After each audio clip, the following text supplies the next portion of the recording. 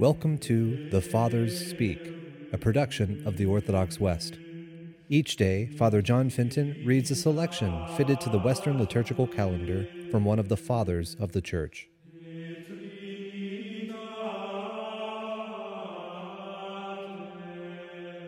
From a sermon by our Father among the Saints, Maximus of Turin. The Lord himself consecrated the holy fast by abstaining. By not taking any food during the course of that many days and nights, he established one continuous period of fasting, which it is a sacrilege not to observe in its entirety, and a sin to violate in part. This he did for the sake of our salvation, that he might not only teach what was useful by words, but also instill it by examples, so that on the very path that we hasten to faith, we might take steps to abstinence. But let us see why the Saviour appointed fasts, and why he himself, as a good physician of the human race, first fasted. For a good physician first tastes the potion that he is about to give the sick person, in order to demonstrate beforehand the skill of his art on himself, so that when the sick person takes what has been tried, he may be certain about the potion, and more certain about his health. And then let us see why our Lord established this time for fasting in the place that he did. For the evangelist says that the Lord abstained 40 days and 40 nights in the desert.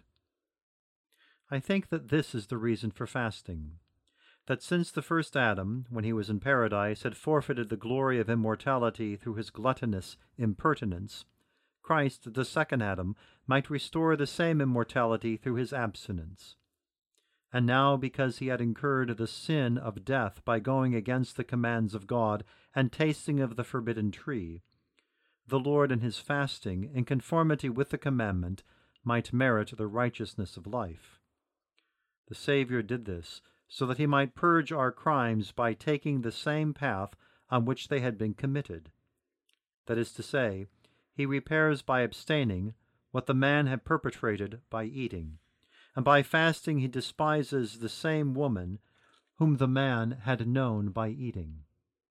For Adam would not have known Eve except that he was provoked by intemperance, but as long as they abided in undefiled abstemiousness, they abided in unstained virginity as well, and as long as they fasted from forbidden food, they fasted also from shameful sins. For hunger is a friend of virginity and an enemy to lasciviousness, but satiety drives out chastity and feeds wantonness. The Lord did this then, as I have said, so that by these decisions, which had made humanity subject to sin, it might be freed. For this reason he wished to be born according to the likeness of Adam in every respect, so that in the likeness of Adam he might destroy all the sins of humanity. For Adam was born of the virgin earth, and Christ was begotten of the Virgin Mary.